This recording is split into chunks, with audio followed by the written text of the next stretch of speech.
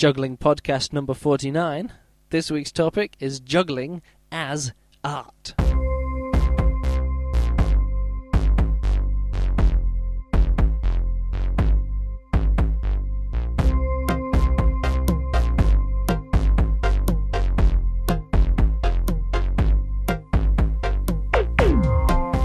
Hello and welcome. My name's Luke Burridge and this is the Juggling Podcast. It's just me here again in Berlin. Paula is away again.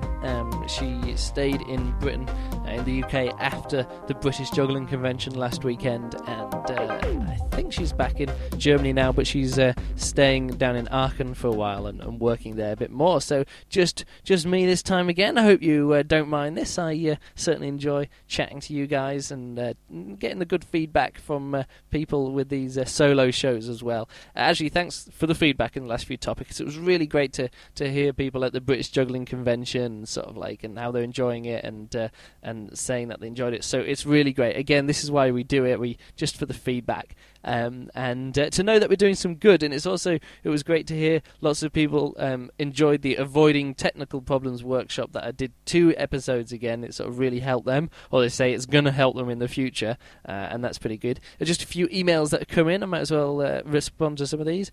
First of all, on Facebook, Tom asked, where do you get some of those juggling.tv t-shirts? He says, good work on the podcast. They make good listening.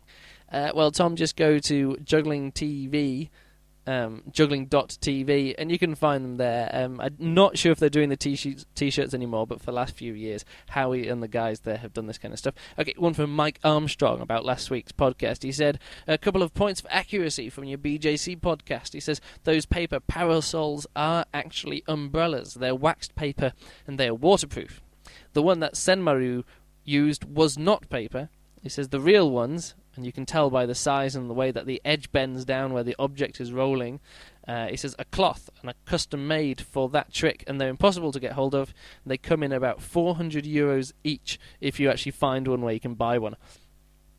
And so that's from Mike Armstrong, his knowledge about rolling stuff on parasols, umbrellas as they're called. So I think, I'm not sure if I said that they weren't umbrellas. I think they were umbrellas. I just thought parasols was the more correct name for them, and they're not made out of paper, like it says, made out of cloth, which I guess is a lot stronger. Another thing from Pete, he says, good work on the podcast as always. It was cool to finally get home and already have the podcast about the British Juggling Convention by the time he got home. And the 2-wheel snakeboard thing is called a ripstick.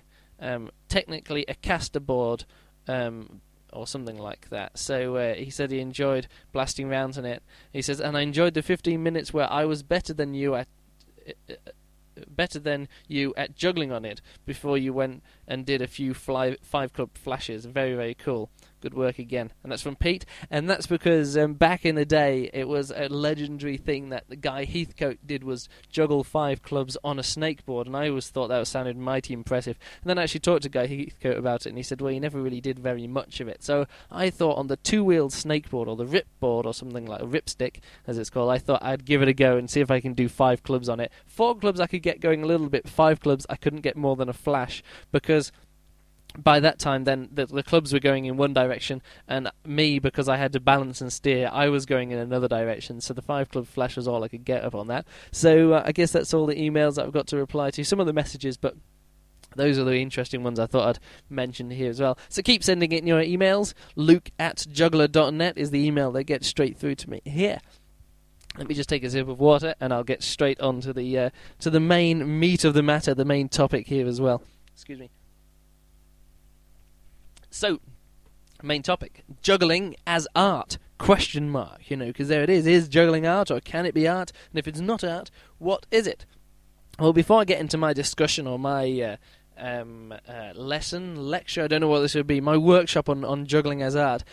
First of all, I'm not going to take it too deep, just for the sake of it. I'm not going to show off. I just want to take you on a journey through my views of juggling and art and things like that. I don't want to drown you in any deep language or anything, so I'm going to keep it quite light and simple, but yet still get some kind of depth in there as well, and go on or some distance, maybe not depth, some real distance here. Second point I just wrote down here as well, I'm not going to state if something is good art or bad art. I'm not going to pass any subjective judgments on a performance or any object of art or anything like that.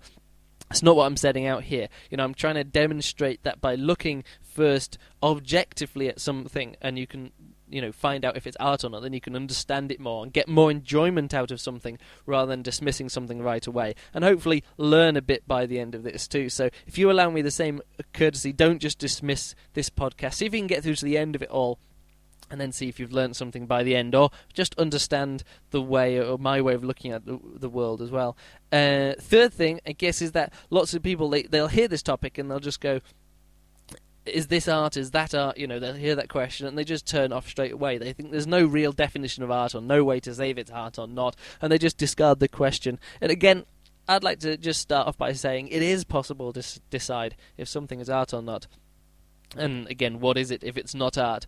And again, there's reasons to do this, and I really do think it is that if you understand why I'm asking these questions, or why you should ask these questions, you'll be able to appreciate things in a deeper way. Of course, I'll give some examples in a bit later, I guess. First of all, some basic rules. Well, not rules, just guidelines, I guess. For something to be art, if it is rule number 1, it has to challenge the viewer or the consumer in some way. Now, it can either challenge them emotionally or intellectually or morally or some other way, sort of like ethically, I don't know, sort of actually just challenge their opinions about something.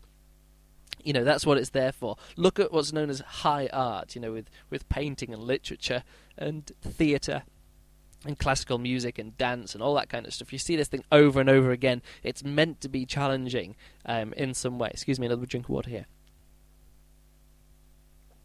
So I guess the first question here is, who decides if art is challenging or not?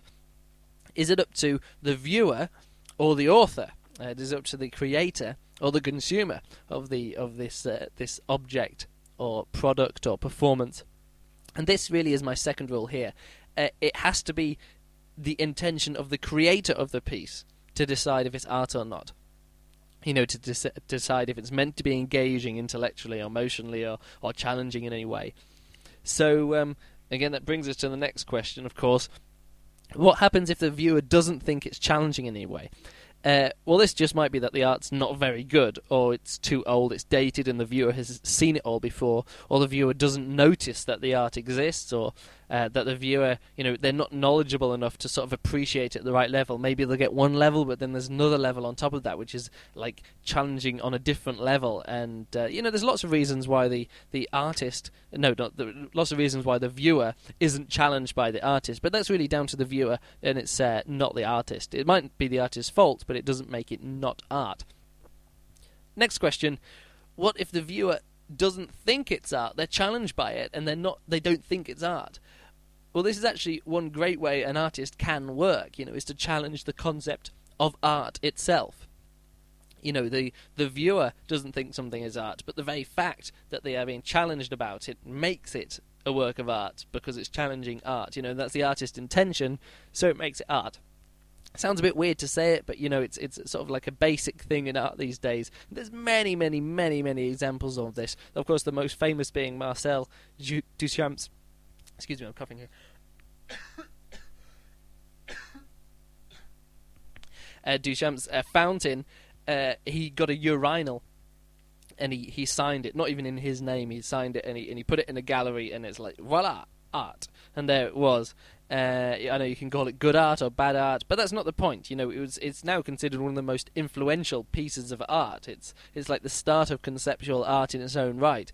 But it was definitely the intention of Duchamp to first of all question what is art? Is it a found object? And also what is aesthetics? And everything like that was all wrapped up in there as well. And while so many people said it's not art, and of course some other sort of conceptual artists said, oh wow, it's the best piece of art anywhere, it was definitely art, because that was the intention, actually. That question, what is art, was the question that he was trying to influence.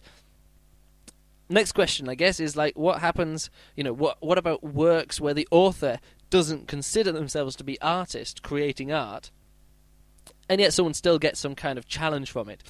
And it's very simple. It's not art, and that's definitely it, because the person, they could be writing a book, or they just want the audience to, they just want to have the audience to have a good read. They just want to sell the book. And there could be someone doing a painting and they just want something nice to hang on their wall.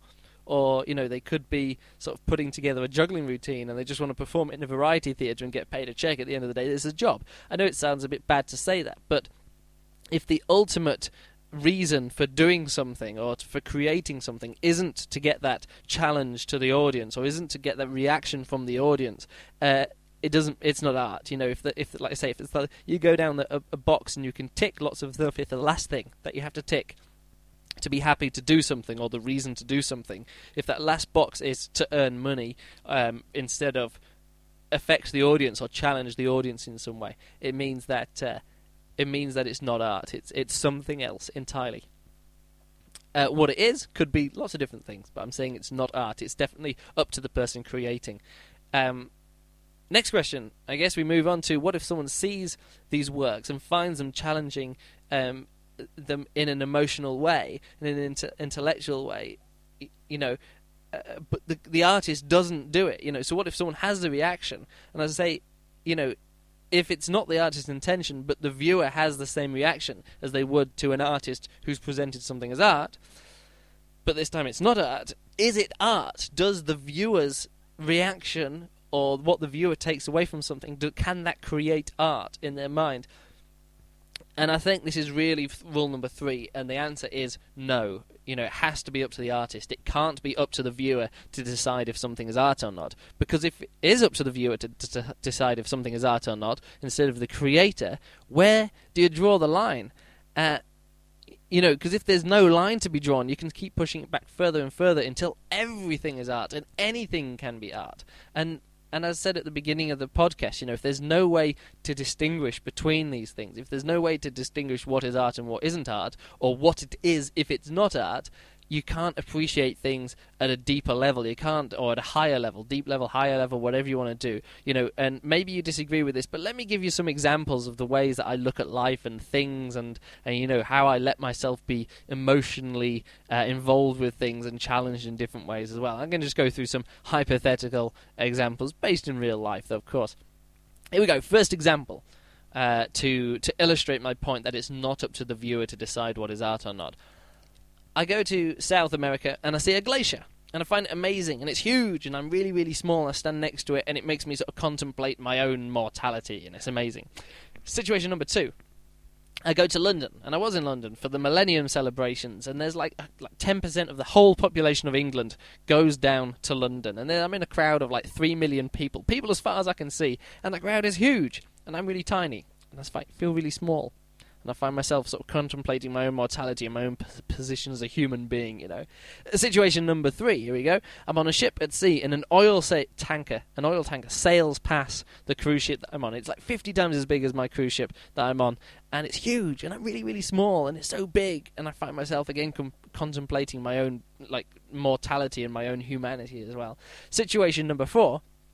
I go to see the Great Pyramids in Egypt, and they're massive, and it's huge here as well, and I'm standing next to it, I'm really, really small, and again I find myself contemplating my own mortality and my own humanity and things like that. So there we go, 4 situations, and all of them affect me in the same kind of way, the same equivalent way. They bring up the same, emotional response, they bring up the same, human response at a deep level in me as well.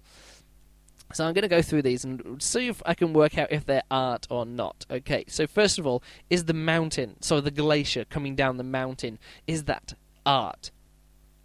The answer is no, because there's no artist. Now, I don't want to get into creationism here and God and stuff like that, but it's not art because there's no artist to intend that it is art, But knowing that lets me appreciate it on a whole nother level, because I have this massive emotional response to it, and if I just went, wow, it's like art, and I just say it's like art and discard it as that, I miss out so much more.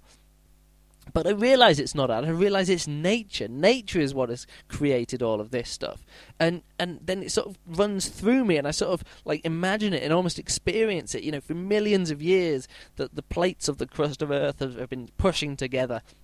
and pushing this mountain into the air, and then that creates sort of like the winds when they blew over it. It carries water up the sides, and the air cools, and the water cools, and it condenses, and then falls and freezes as snow. And then the snow doesn't melt because it's always so cold up there because it's so high up. And because no snow melts, hundreds of years goes past, and it builds up more and more snow. More weight presses down until the snow gets compacted to ice, and then the weight of it comes down. Gravity drags it down the side of the mountain, and the mountain gets chunked up and carved away. And the very thing that's creating the glacier in the first place, the mountain being raised up, is the very thing that's being destroyed by the glacier itself as it runs down the building. And it's this really weird kind of situation. And I look at it and I go, wow. But I don't just go, wow, it's like art and it affects me. Because I can think about it on this other level. I don't just discard it as art. I think about it as nature and the power of nature. It affects me, and I get so much more out of it when I look at something like that. And if I didn't get all of that out, I feel like I've missed out in some way. And then I think, wow, it's nothing to do with humans, but yet humans are affecting it, and it's global warming and melting it. And it affects me on some more levels as well, like that even though it made me initially contemplate my own mortality, then I actually contemplate the mortality of the glacier as well, that it can be being destroyed and it's retracting further back up, and all these different things. So there we go. It's just one thing. It's not art, but don't let it diminish the fact that it isn't art, that it is something else equally as amazing, because you can get the first reaction out of it and then another reaction out of it as well. Let's go to the second example, which is being in a big crowd. There's lots of people around. Are they artists? Does it make it art? Again, the answer here is no. Because there's lots of people, but they're not artists. They didn't all think, hey, let's go down to London and we'll become a big crowd and it's art. Voila. Flash mobs do that. They're people who do go, hey, let's go together, get a big group of us together and do something. And it can be a work of art, performance art. But when I was there on December 31st, 1999 at 11 o'clock at night, I was just there with a million other random people who all randomly, accidentally decided to come down at the same time. They didn't plan to go down there and be a crowd. They planned to go down there and see fireworks. And I wanted to be underneath Big Ben and get into the new year when Big Ben chimed in the new year. I thought that'd be sort of a historic place to be, a very interesting place to be. Of course, I didn't get quite down that far, down the road that far, because it was just completely packed down there. Because there's literally millions of people within a few hundred meters, or within a kilometer of me, and it was amazing. And I had this gut reaction. It's like one of the largest gatherings of humans in human history, all cheering together, and they're expressing their enjoyment, and they're excited about the new year, and they're all hopeful, and it's just an amazing thing. Lots of people drinking, and you can't not be emotionally affected by all of that. And I took it in, and I let it wash over me, and I enjoyed it all. But I didn't just think, wow, amazing big crowd. I thought, wow, amazing big crowd. But because I didn't just go, it's like art, I could think of it in another way. And again, it's like something special. I'm never going to have that experience again in my life unless I happen to be in a crowd which is 1 million strong. It's never going to happen. And of course, I can get different things out of it by saying it's not art, but that's just saying that it's sort of like random human endeavor, unguided, let's say it that way, unguided human achievement. Example number 3. Let's move on to this. Where was it? Back on my notes here. Oil tanker. A work of art? No. There's someone who designed it, and there was a challenge involved, but the person being challenged in the design of this oil tanker and the creation of this oil tanker was not me. The person who designed the oil tanker had one challenge in mind, and that was how do we get a whole load of oil from this point to this point, and we don't want a pipe, because it's too expensive. We want something cheaper than a big pipe. Big ship. And out of this design brief comes this work of, I'm not going to call it art, I'm going to call it craftsmanship, or craftspersonship if you want to be more PC, because this is actually where a lot of human endeavor falls. It's not unguided human endeavor. It's not unguided human activity. It's guided. It requires a lot of skill. That is, I guess. And when I see, just bring this quickly to juggling, when I see a juggler doing 7 clubs, I'm amazed. And when a sports person, is performing a win, I can cry. I actually do cry when I see amazing feats of skill. If you remember back to the BJC show last year when I was seeing William Wei Lang Lin perform on stage, it actually made me sort of well up in tears. Maybe that's not a good example because he was actually performing there, but It was the craftsmanship, it was the skill, it was actually the technical achievement of somebody doing something. And their intention isn't for me to be challenged in that way. It's for them to do the best they can, to rise up to the challenge that they've either been set by somebody that they're working for, or that they've set for themselves. And this is where I think so much misunderstanding comes in, and where so many people miss out as well. I often use the example, in this case of craftsmanship, as a chair, because a great craftsman will design the best chair they possibly can. And you sit on this chair, I say one will sit on this chair, and one will think, wow, this is the most comfortable chair I've ever sat in, and there's flowing lines to it, and it looks fantastic, and it's very comfortable, and it's going to last 100 years, it's really well built, and it fits my wallpaper, and it just fits perfectly, exactly what you wanted there. And lots of people will see this, and they'll say, it's a work of art. But it's not a work of art, that is a human response, because you're having this emotional and intellectual and challenging response to this chair. But it doesn't have to be art for you to have this response. Because I've said before, it could be nature, it could be unguided human achievement, but here is real, true craftsmanship. And if you said to the carpenter, the chair maker who made this, and you say, wow, you're a real artist, or this is a real work of art, the carpenter, do you think he's going to take that as a compliment? Maybe, but probably not, because, he's worked for years. He's worked for, as an apprentice, 7 years or whatever, 6 years as an apprentice, and then 15 years honing a skill, and he's built his own tools, and he's experimented with materials. He knows exactly how to work wood, and he's come up with loads of new designs. He's gone to design furniture design school, and he's learned how to, sew leather and sew material and polish leather and polish wood, French polish the wood until it shines and it's perfect. And he's studied, chair design and aesthetics, until it's pretty much second nature to him. But that's just the training. Then he decides to build the chair. He's asked to build the chair, and he spends a week planning it and designing it, and a week chopping all the bits of wood out and crafting it down, another week fitting it together, another week patching, varnishing it and stitching it all together, stitching the padding onto it and stuff like that. Finally, he shows it to you, and you just go, wow, it's like art, or it's artistic, or it's a work of art. And that is insulting. Because it's not art, it's craft. He didn't build it for your enjoyment. He built it because he's being paid, or he's being built it because his design brief was to build the best chair ever. He was building it as a challenge that he either set himself or someone set a challenge for him. That you enjoy it in the end is just a box that he ticks. To build the best chair possible, somebody has to sit on it, and it has to be comfy. But all of that, your appreciation for it is just really a coincidence in the end, because in the, it's just one of those things.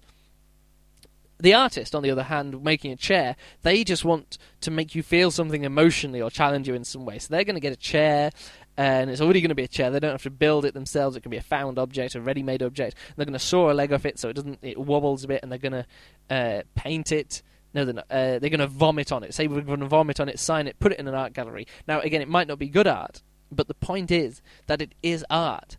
You could say to the artist, wow, you're a real artist, and it would be true this time, because they really are an artist. They might not take it as a compliment if you say it in a sarcastic tone, vomiting on a chair, really art, and stuff like that.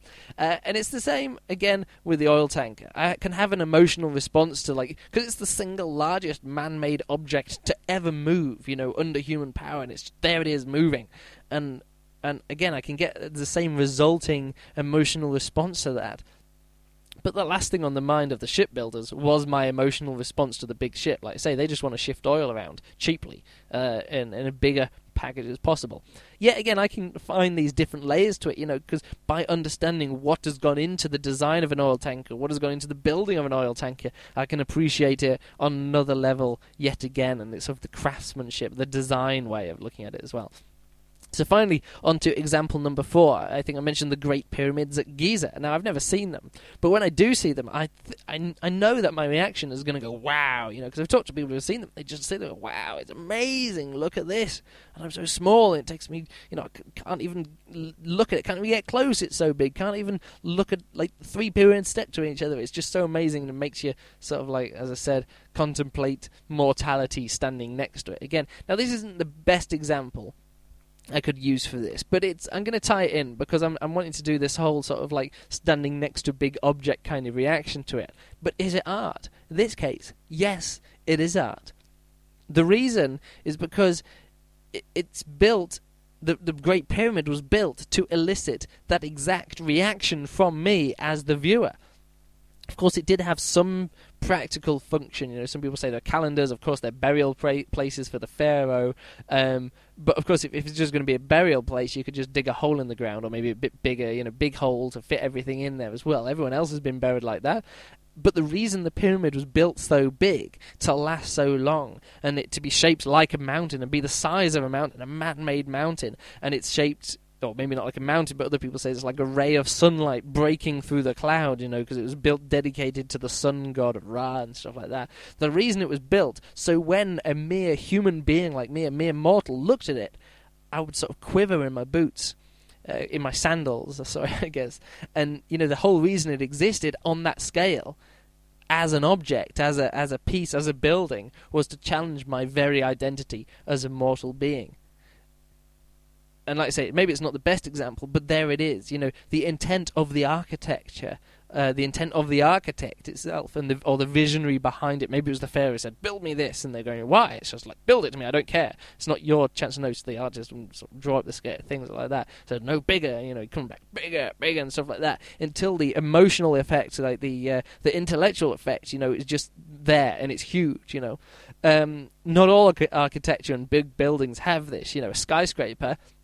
Also a very big building, but the function isn't the art. You know, the function that, you know, the artistic response, the artistic intentions isn't the bottom line here. Skyscraper, it's enormous, you know, and I stood at the bottom of the Empire State Building, but when I looked up at it and go, wow, what a marvel of modern art, I looked at it and thought, wow, you know, they really wanted to fit a lot of office space into a really small amount of space here on Manhattan Island, and this is the best way they could do it. Of course, it looks pretty good, you know, it's very sleek, it's very aesthetically pleasing. You look at it and go, wow, that's really impressive. But again, that's all down to, you know, the sort of like nobody wants to pay money to be in a building which looks rubbish. And the sleek design, how it starts off big and goes in and in and in, that was really of the zoning laws, that they weren't allowed to have a big, chunky building. Otherwise, they would have done that. It was to cut down the shadows going across the rest of the city. They didn't want bigger and bigger shadows going across.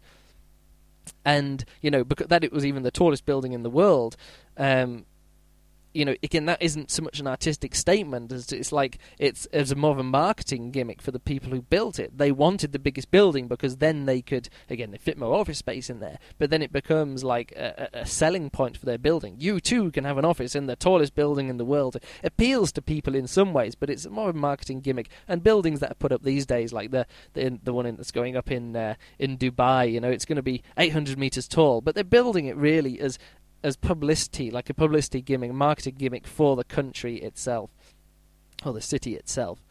So, you know, to wrap up these 4 points, like I say, you can have an emotional reaction to something, and it can be an equally strong emotional reaction, and it can be an equally valid emotional reaction or intellectual reaction to something, but it doesn't mean it's art. It can be one of these other 4 things. Of course, it can be others, but this is the way I like looking at stuff.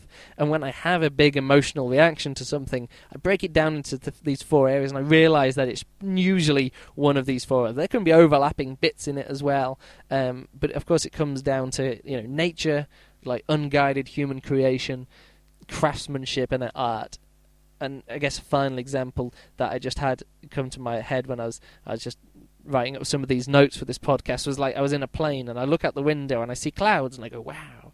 But they're clouds, it's nature, and I look at it that way. And then I look down and I see like roads and fields and the patterns, and I go, wow.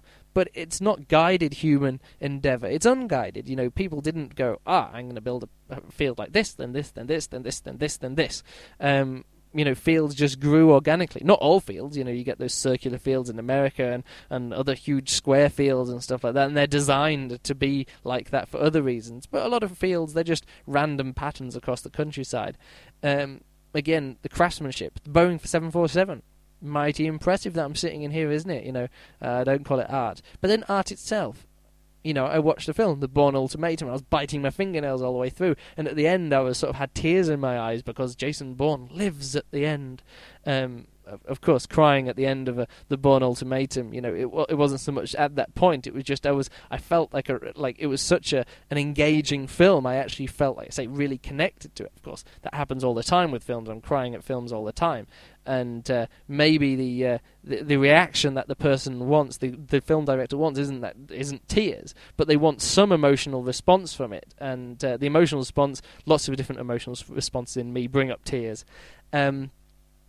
So yeah, there's final examples of that kind of stuff. So let's bring all this back. I've gone on like a 15-minute tangent there, off into different things here. Let's bring it all the way back to juggling and just wrap up the last few minutes of this, or the last 10 minutes of this podcast, actually talking about juggling. And is juggling art, or juggling as art? Is it possible? Which is the real topic of this. So hopefully I've discussed my reasons for thinking it's art, or what you can call art here as well. And now let's get some practical applications and investigation of art itself. So, can it be art? Can juggling be art? Yeah, of course. First, I'll just knock off the sports question. Juggling can be sports. I'm not going to deny it, of course. Sports juggling is the act of juggling in a skill-based competition, or the training to compete in a skill-based juggling competition. There you go, really. That's it, the sports juggling. I'm a sports juggler. I love playing volley club and combat and various forms of endurance and stuff. So, yay, go me, I'm a sports juggler. But that doesn't mean that when I'm doing 5 club back crosses that I'm a sports juggler. I'm really not. I don't consider that, for me, sports juggling. People training to go in the WJF routine here, the WJF competitions, they're training to do 5 club back crosses in their routine. I do think that's sports juggling. And them practicing 3 club back crosses to get better at it, to do 5 club back crosses for the juggling routine, yeah, that's sports juggling as well. In the same way that athletes, when they're sprinting or running, long-distance running, that's a sport for them because they're training or they're actually taking part in a running competition. But a criminal running from the police isn't sports running. You know, and neither is sort of like running if you want to catch some food or something like that, or if you're just jogging to keep fit or as a hobby. It doesn't make it a sport. You know, competition has to be involved somewhere for something to be a sport. Otherwise, it's just exercise or hobby or escaping or something like that. So let's move on to the next question. If it's not a sport, is it art? Well, I know this is what we'd call a false dichotomy. You know, if it's not A, therefore it's B. You know, that kind of thing. It doesn't. There's no such thing like false. There's no true dichotomies in juggling in this way. It's much more fuzzy. You know, for most people, juggling isn't a sport or an art. It's a hobby or a pastime or just a pursuit or a job or something like that. They can do it for fun if they want to. They do it to challenge themselves. And I think this is one of the things that you could really say here, you know, that juggling is a true craft. It's something that you challenge yourself with, or somebody else can challenge you with, and you can practice it to a high skill level. So for most people, I think juggling would be a craft or hobby, you know, however you want to define that way as well. It doesn't really matter because I'm going to talk more about art. The thing is, here's the next question. If you're just practicing a craft and you're just doing something good, and somebody sees you and they get some kind of emotional response from it, or they're challenged by it in some way, you know, is it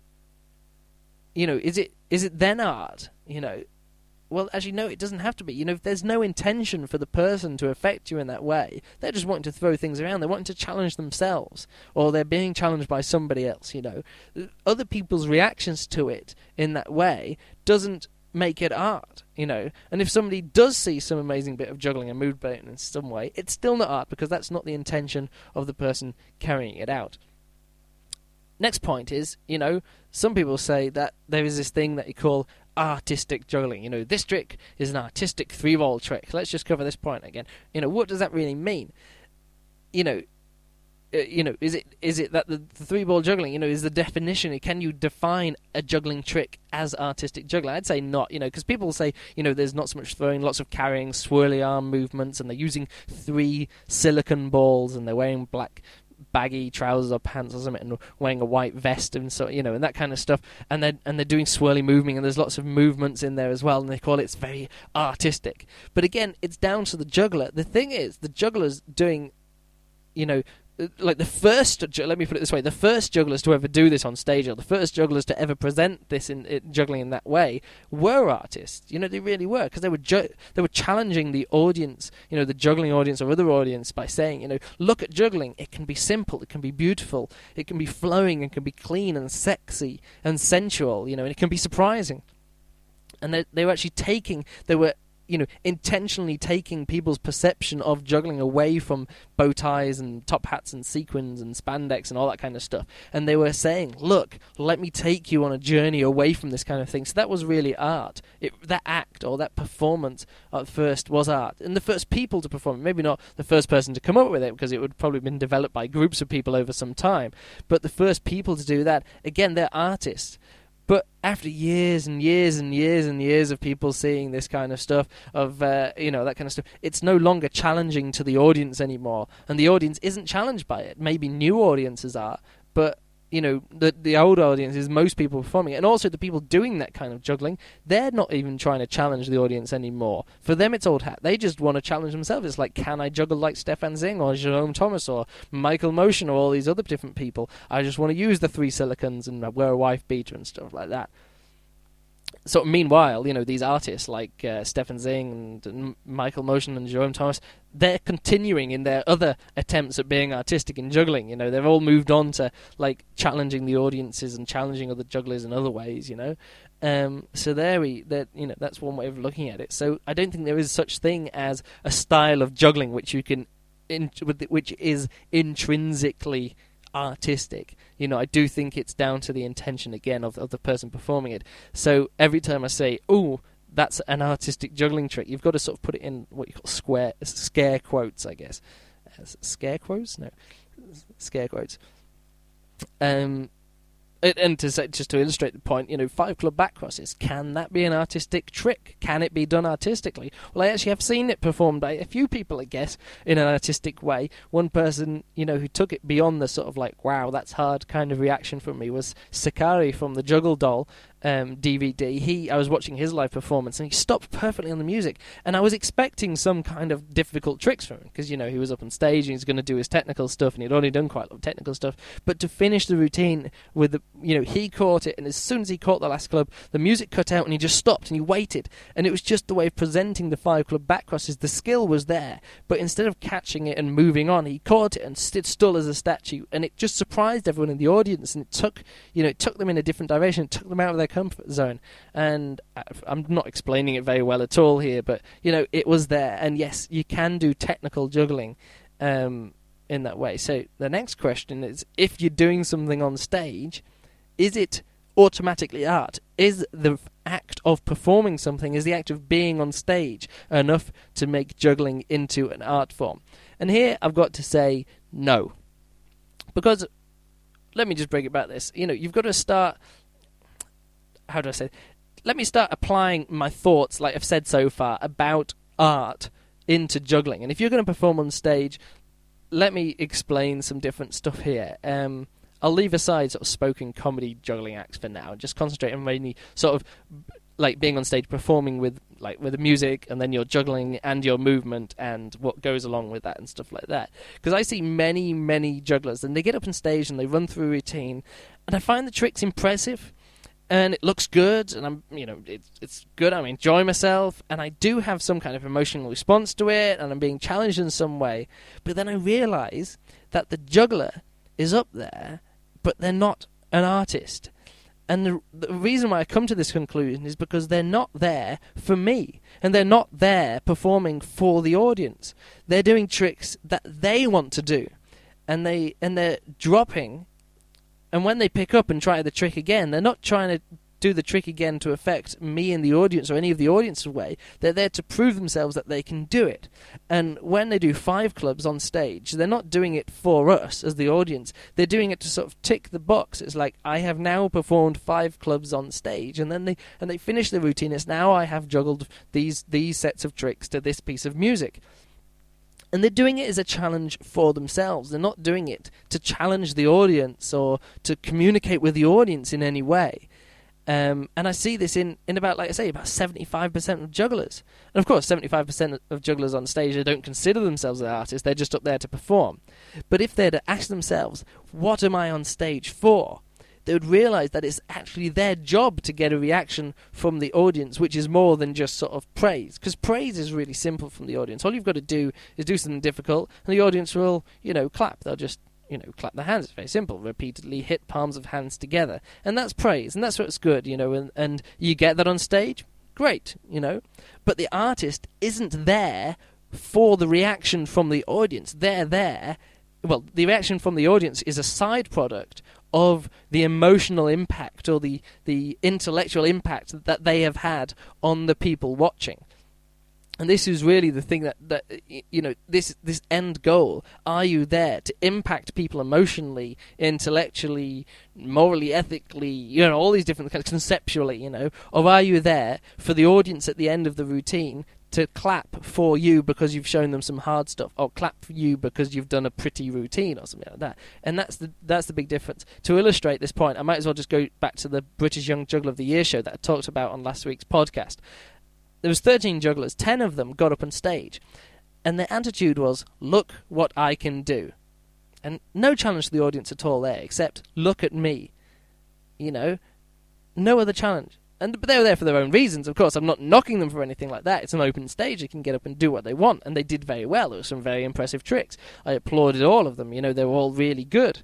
And they're all really progressing in many different ways. But there was 3 jugglers who took their act to another level. There was Adrian Pole and Freddie Sheed, and they both wanted to make the audience really enjoy themselves. They weren't looking for appreciation from the audience. They were wanting to give that enjoyment to the audience in a way. And it's a weird way to look at it, but that's what they were there for. So they made sure that their juggling was solid enough, so they didn't really have to worry about it so much. And then they added in these other elements into their acts that sort of like the musical, like the rock star kind of, pop star kind of elements in there.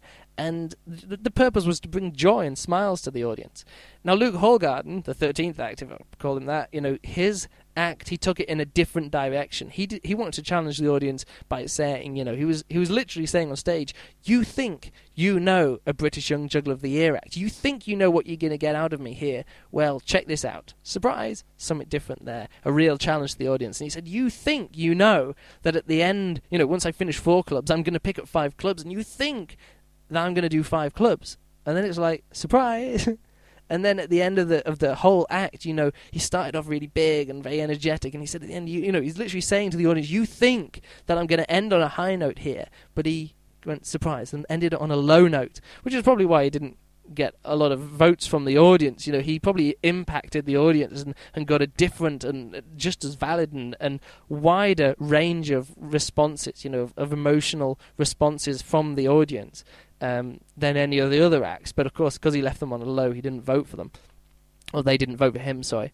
So, when it comes to the judges giving out awards, it's no coincidence that these 3 jugglers who really took it to that another level of actually being, like, looking at themselves as artists on stage. Maybe they didn't, but, I'm just saying that it obviously stood out that this is what they were aiming for, to actually affect the audience in some way. They weren't aiming to do the best they could. They weren't aiming to impress people. They were aiming to affect the audience. And they got the silver awards, and nobody else got any silver awards. So, of course, the best performers, the most successful jugglers, they're the ones who have both the artistic views on the artistic goals in mind, and yet have the stagecraft. There's that word again, the craft of being on stage, the craft of performing, the craft of choreography, and the craft of juggling skills to back it all up. And it takes years of training again, and there's no easy shortcuts. Some people. Some performers can challenge people by juggling on stage without intending to challenge them, but these people have to be really good. I'd say it's almost impossible to get the same response from a knowledgeable audience of fellow jugglers without some kind of artistic element in there, unless you've got real world-class juggling skills, like Anthony Gatto and Rio Yarbi and these other great guys, who I have some emotional response to. But actually, let me just say some examples of artistic juggling. Of course, there's people like Jay Gilligan, I say the Gandini Juggling Project. I guess they're more of an obvious starting place because they've got a wide variety of stuff. Not saying Jay hasn't, but the Gandini jugglers, they've got some very commercial routines. The Glow Club routine, but still very artistic. They're challenging non-jugglers' views on what juggling can be and juggling, like modern juggling with technology. Even though they perform in a live orchestra, they're using these highly technically advanced Glow Clubs. you can connect to people, you can challenge people in this way. But then again, they do their, like, the other end of the spectrum is the shows that they do, the gym shows at juggling conventions, and you might not understand it. They're hopping around in animal masks, and you think, is this juggling? What's going on here? You might not like it. You might think it's bad art, or you might not think there's any message behind it. But the intention is clear. They're artistic jugglers. There, it's very interesting. My own routines. I could talk about this. I just put a note down there. My 3-ball routine with the video, I consider to be a very artistic routine. It's very challenging to any audience who sees it. It can be enjoyable, it's fun, but I think it's more challenging than many sort of what you call typical artistic 3-ball juggling routines that I was mentioning before. Again, use the scare quotes, the scare quotes there. And my 3-ball routine where I get wrapped up in my coat, again, is challenging in another way. It's interesting the other way. It's still just juggling, 3-ball juggling. But other routines of mine, I don't consider them to be art when I perform them to jugglers. There's just presentation of skill. It's me showing off. But when I perform the same routines to non-jugglers, again, I can challenge them in a different way, and I do consider that to be art. Other routines, like my Diablo routine, I never consider that art, because when I'm on stage doing that, literally the only response I want back from the audience is for them to go, wow, is for them to go, cool, is for them to clap at the end, But then I design that routine for exactly that in mind. I'm not wanting any deeper challenge to the audience or want any response. I do it at the beginning of my show just to show how clever I am. And I want something from them, I'm saying, look at me, I'm clever, they clap in return. But then, like I say, it's designed that way. Here's the final example here. Well, maybe not the final, 2 more examples. Anthony Gatto claims to be an artistic juggler. Is he? Well, if he says he is, he is. Again, I'm not saying that he's a great artistic juggler or a bad artistic juggler. I don't want to make any quality assessment here, just sort of like more of an objective thing. I guess I've debated Gatto himself on his own forum, and he was saying I'm a great artistic juggler. I'm saying you may be an artistic juggler, but there's many other examples of more artistic jugglers, who use more subtle techniques and a wider variety of artistic techniques, and they've got simpler methods but more subtlety, and they can affect and challenge their audience in a wider variety of ways, making them truer examples of artistic jugglers. And, watching Gatto, again, you can have an emotional response to that. But again, it's that same kind of reaction that I have to a great craftsman or a great sportsperson like Roger Federer, who sort of makes a fantastic volley or return or something like that. And I'm just best in the world at what they do. And, of course, you're going to have a massive reaction to that. And that performing under pressure is amazing. But other audiences, who aren't as knowledgeable as me and don't know that they're the most amazing people, they'll get different reactions out of it, And it's down to the artist to decide if it's art or not. But then again, I can't help thinking that Gatto, he makes a claim of being an artistic juggler just so he's not labelled as a sports juggler. So in his own mind, he's not labelled as a sports juggler. But yeah, artistic juggler, he's there, he's performing, as an artist, so we'll give it to him, no problem. Final example is a tricky one, like I say, Stephen Ragatz, who performs for Cirque du Soleil, also chats online quite a bit. Oh, excuse me, just take another drink there. Now, Stephen, he actually calls himself a craft person. He doesn't call himself an artist at all. Yet, when he's performing on stage, he can actually challenge both juggling audiences and non-juggling audiences, in very many ways, and challenge them much more than many artists will ever be able to do, many artistic jugglers will ever be able to do. Lots of people would say, well, of course he's an artist, you compare him and an artistic juggler. He's more artistic than the artistic juggler, but he claims that he's not. Again, this could be a tricky question, but I'm just going to say, no, it's not artistic juggling. It's got, there's elements of what you could call art in there.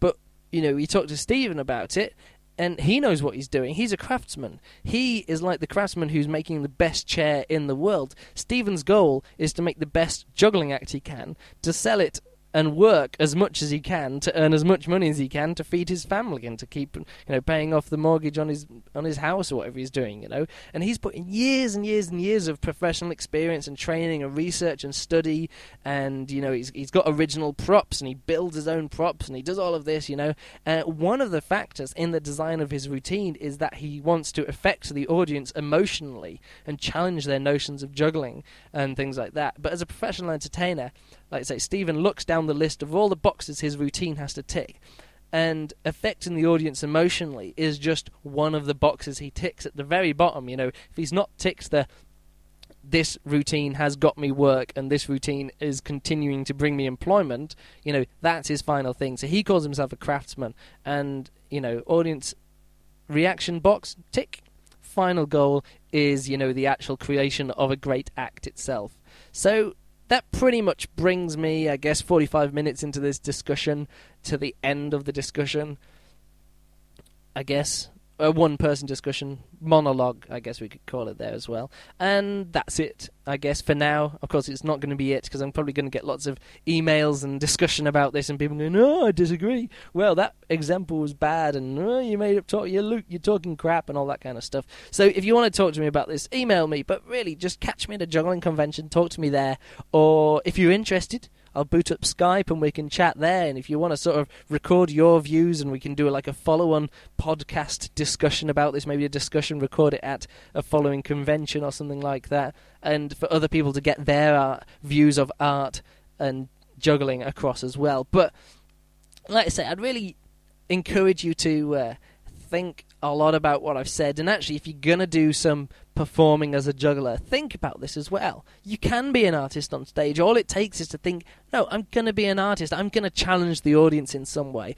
And just the very act of doing that, just the way of thinking about that and planning to do that when you get up on stage can make a massive difference in your routine.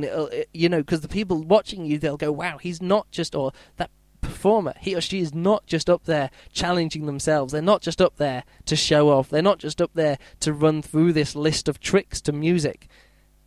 Even if it's fantastically choreographed, you can still tell that with performers. Let them show that you want to challenge them emotionally or intellectually, or challenge them in some way. Get a message across, and make it challenging for them. Because by doing that, you'll make your act very, very memorable. Because, again, people...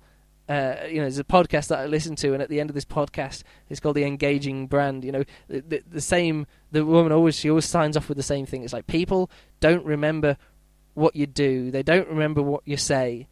They only remember how you made them feel. Yeah, they only remember what you made them feel. And that is so true, again, and that's what real art is. It's when people remember how they felt when they saw you for the first time. And if they can, that's a big step on the way to becoming a real entertainer, a real artist, a real performer. So there you go. I hope you got a lot of that, and maybe a little view into my philosophy of life and how I go through life being such a happy person, because I really am, I can entertain myself looking at anything and get enjoyment out of all kinds of things, because I let it affect me emotionally, and then I try to understand why I'm being affected in that way. Maybe that's too clinical for you, but I guess it just, it's a view of life that I've developed maybe over the past, I'd say probably around about 9 years, I'd say, really, actually thinking consciously about all this kind of stuff, but pretty much since I was at college and thinking, reading the books about what is art and what isn't art and performing and all that kind of stuff. So, there you go. Debate me in the future about this if you want to. Otherwise, just send me emails if this has helped you in any way. Luke@juggler.net, or emails if you want to complain about something, anything at all. So, just go for it. Now, often I'll go back through a podcast and listen to it again, but this one I can't be bothered because it's getting very late, and I know I coughed a few times, but I'm not going to bother editing anything out of this one. Normally I would edit out pauses like that, but this time not, so there you go. Hope you've enjoyed it though. Catch you later, and world peace. Bye.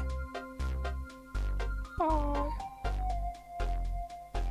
My polo impression.